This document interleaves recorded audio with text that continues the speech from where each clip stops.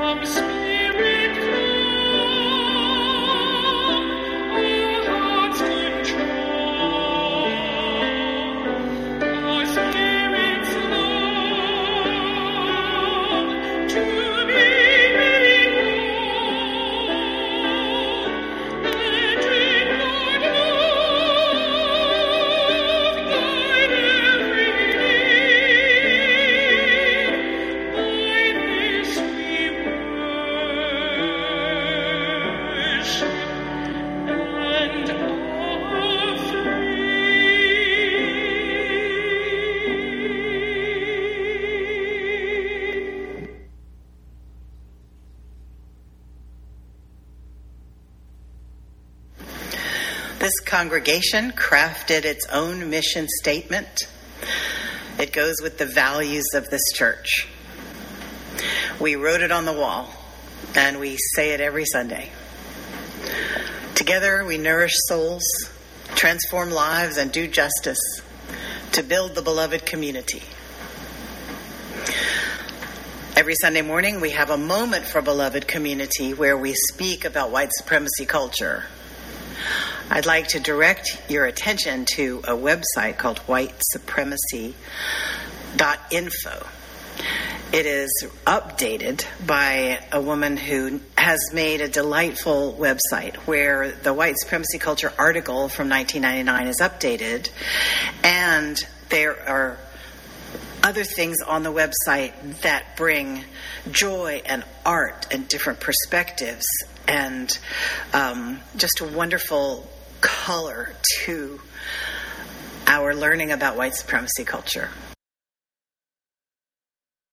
Every second Sunday, in order to do justice, just a little bit more, we have 2 offerings. And the first offering of the day is put into our Second Sunday Offering Fund, which at the end of the year is divided amongst 12 organizations on which this congregation has voted. Hear a little bit about this month's featured organization. Planned Parenthood has been providing health care here in Austin since 1938. Health care and community education to anyone and everyone who walks through our doors. The city has changed and grown, and what I love about Planned Parenthood is we haven't changed. We're performing the same health care delivery and community education services that we have for decades. It's important to have sexual health education alongside math and English and history so that kids can be better informed when they are ready to make these choices. Studies show that they, A, wait longer to have sex, B, when they do have sex, they're more likely to use protection. I think it's important for this country that more young people get more involved and are better educated, and I think Planned Parenthood is the great place to do it. I care because I owe it to my ancestors to do what we can, to do all that it takes to provide them the peace, serenity, and respect that they deserve.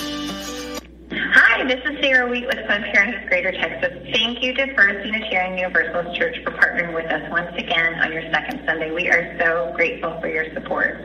Because of you, we're here fiercely fighting for the patients who need health care. Health care is stigmatized more than ever, whether it's for LGBTQ Texans or patients seeking abortion services.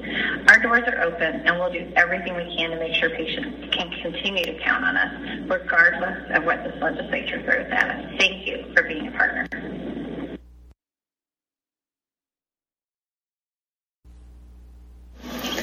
Good morning. A year ago, we were all missing hugs, and we were all talking about the ways we could show each other love without actually touching each other. Now, some people are vaccinated and they can start hugging people again, but the other ways we have to show our love are still so important. One of the most important is the words that we say to each other. Today's book explores the special power that words have. Words and Your Heart by Kate Jane Neal. This book is about your heart, the little bit inside of you that makes you, you. Will you listen very carefully? Shh, because it's really important. And it might help you be a happier you, and the people around you be a happier them.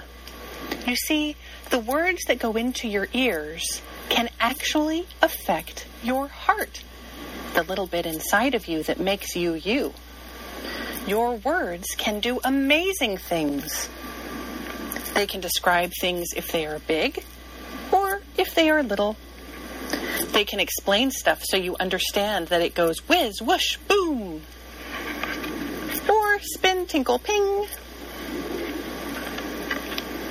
Words can make you happy and make you want to sing. But sometimes words can make us cry. We all know what sort of words those are. You see, sometimes words can be like a deadly arrow that can pierce someone's heart, the little bit inside of them that makes them them. Some words can really hurt. Words have power. Dun dun dar! Your words can actually change the way someone's heart feels, the little bit inside of them that makes them them. If someone feels sad, your words can cheer them up. If someone feels weak, your words can help them feel stronger. If someone wants to give up, your words can help them keep going. Your words can make them giggle, make them grin, make them laugh out loud, and roll around. Do you get it? Your words are amazing and powerful. How about we use our words to look after each other's hearts? The little bit inside of us that makes us us. Let's try it together and see the difference it makes. Today, somebody's world can be a better place because of you. Thank you. Doesn't that make your heart feel good? Nkosazana Clarice Dlamini Zuma, sometimes referred to by her initials NDZ, is a South African politician, doctor, and anti-apartheid activist, currently serving as Minister of Cooperative Governance and Traditional Affairs. This is from her book, Sweet Destiny. Always being truthful gives you a certain kind of freedom. It springs forth like a fountain splashing throughout your body until it floods your soul. To be honest and to be trustworthy are great attributes. Ah, the power. Ah, the freedom.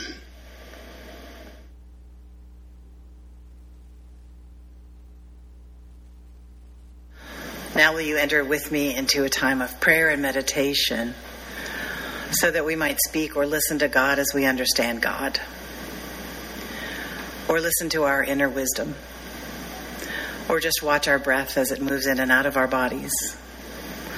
It is in this quiet space that most of the religions of the world say we can achieve a bit more clarity. We can feel ourselves held in the arms of love and rooted in the heart of compassion.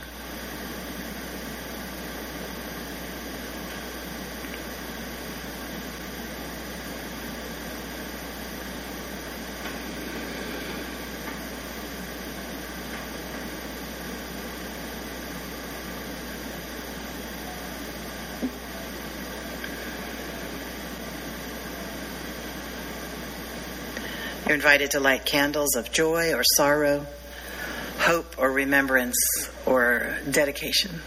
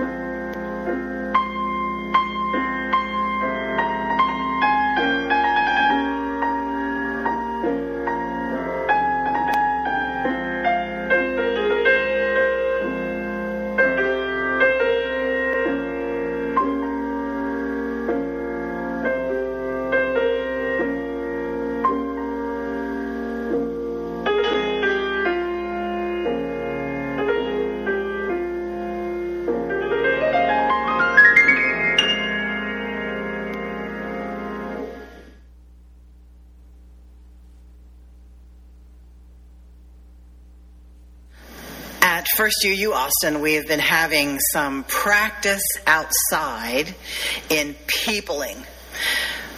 A lot of us haven't been around people at all for more than a year. And so we've had 2 outdoor coffee hours. The first one was coffee hour with no coffee because we all kept our masks on. And the second one, we had actual coffee, which was such a joy because masks, following the science, were optional. It is very strange being around people in real life again. You know, when you're on a Zoom conversation, one person talks at a time, right? Their little box lights up and everybody listens to what they're saying. But when you're in real life with a group of people, you have 2 people talking over here and then 2 people talking over here, and you can hear both conversations and you have to decide which one do I want to enter into. And there are overlapping conversations, and people overhear something and they say, oh yeah, that's happened to me. And it's a completely different experience that we used to be used to, but we're not anymore. And so what I want to talk about this morning is, as long as we're practicing talking again, we might as well think about talking with some kind of intention, some kind of spiritual intention. And so I want to talk about a concept that's in Buddhism called right speech. Now, you all know I'm not an expert on Buddhism. I'm a white, raised Protestant, middle-class woman who is fascinated by Buddhism, and I like to read about it and think about it, and I like to think about things with you that I've read. And so right speech is what I want to talk about this morning. Now, the first element of right speech is abstaining from lying. Okay, so I remember my 2 sons are in their 30s now, but I remember the first time after the age of reason that one of them lied to me. And so we sat down and had this conversation. I said, listen, if you lie to me, you're welcome to, and you may if that's your choice. But what's going to happen after that is this. I can't trust what you say to me anymore. And this delightful freedom and trust that we've had between the 2 of us is going to go away. And I'm going to have to question you a little more. I'm going to have to be more suspicious of you. I'm going to have to watch you a little more carefully. And I don't think that's going to be fun for either one of us. And so if we can go down the road of not lying to each other, I won't lie to you, you don't lie to me, then the ground between us will be strong, and I can trust what you say, and you can trust what I say. And that will make us both happier, I think.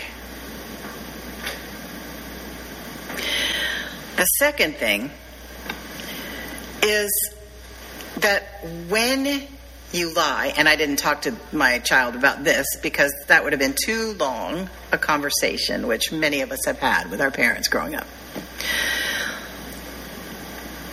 When you lie in your life, it's as if you are pouring poison into your life stream, because we all live downstream from our actions.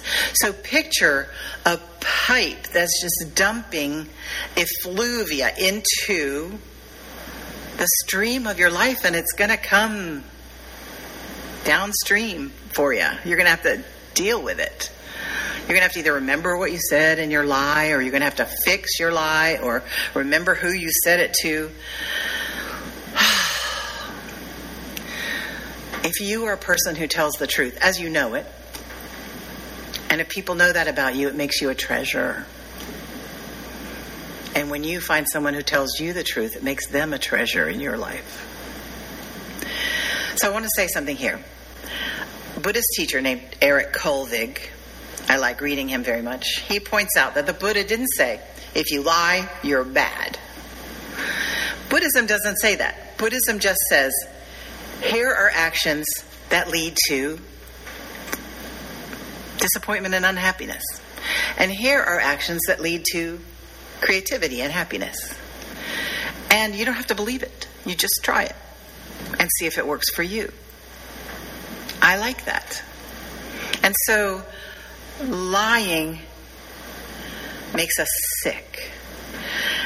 But one of the good things about Buddhism is that it says you want to get well, just do the things that make you happier and notice what your words are saying. Just gently wonder, what would this situation be like if my words were truer? You don't have to make any resolutions. You just wonder, what would this situation be like if my words were as true as they could be? The second thing that the Buddhist teachings say after please abstain from lying in their talk about right speech is abstain from divisive speech. Now, we all have a pretty good idea of what that is. It's speech that divides one group from another. It's speech that categorizes one group of people, either ethnic group or an economic group or a political group or a religious group as them. And they're different from us. And I think about the people who differ politically from me and how easy it is to think, how could they even think those things? How could they even believe those things? How can they act like that? How can they even think that they're right in the littlest, tiniest way? And that is divisive because they are us and we are them. And anything that's going to build happiness in this world is going to increase the inclusivity of what you mean when you say the word us. Doesn't mean we don't disagree with one another, but it does mean we don't think there is something deeply wrong with you, with the way you believe, with the way you act, with your culture. There's something deeply wrong. You're different from me. We are all us. And in fact, if you're more indigenous in your mindset, according to my understanding, which is limited, us includes also all the animals and all the trees and the rocks and the rivers. Broaden our idea of us.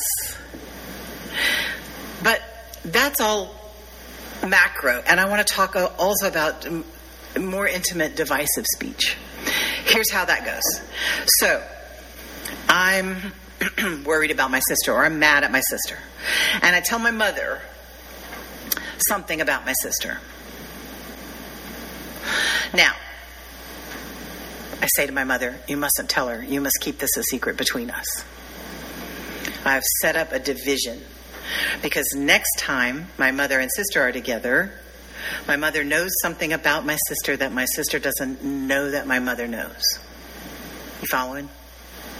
And then my mother has to behave as if she doesn't know this thing. So I've put her in the position of lying to my sister. That is a common way that families divide one another, and it makes it as if there's a road between my sister and my mother, and now there's this big boulder in the middle of the road that whenever they have a conversation, they have to make their way around the boulder. And my mother knows what it is, but my sister's going to sense it and not know what it is, which is terrible. It was an unhappiness creating thing that I did if I had done that. So abstain from divisive speech. Then there's abstain from abusive speech. We all know what that is too.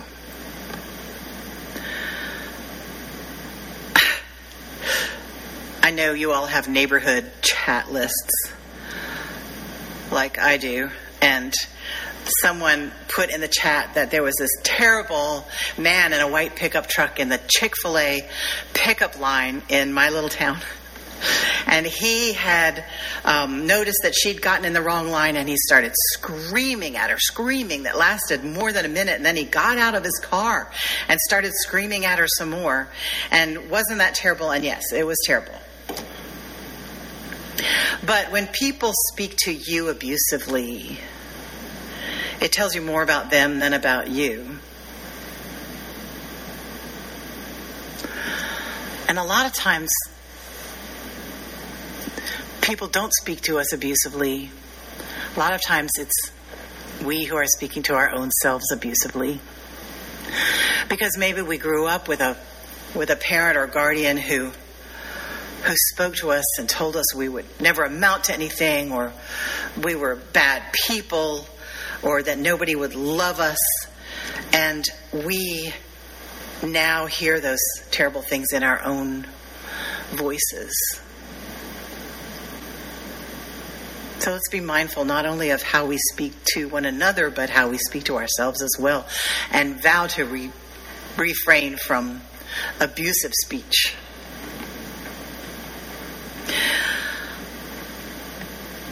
Sometimes we are tempted to tell the truth to someone,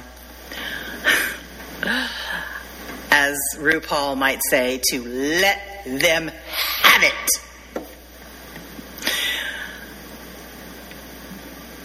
It could feel really good at the time to let somebody have it.